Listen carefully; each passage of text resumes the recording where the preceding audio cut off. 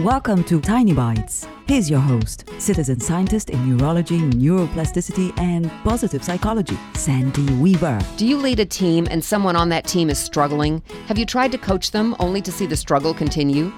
Consider their personal financial life, because financial stress can have a significant impact on an employee's well-being and work performance.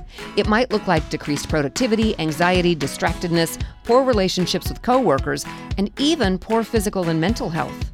When they're struggling financially, they might be at the end of their resilience, meaning that anything else that feels stressful can cause lashing out or even walking off the job completely.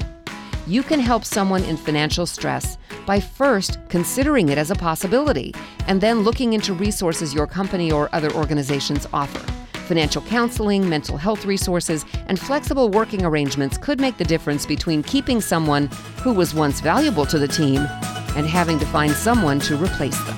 Subscribe to the podcast and share it with your friends. And there's lots more at centerforworkplacehappiness.com. Here's to your well-being, one tiny bite at a time.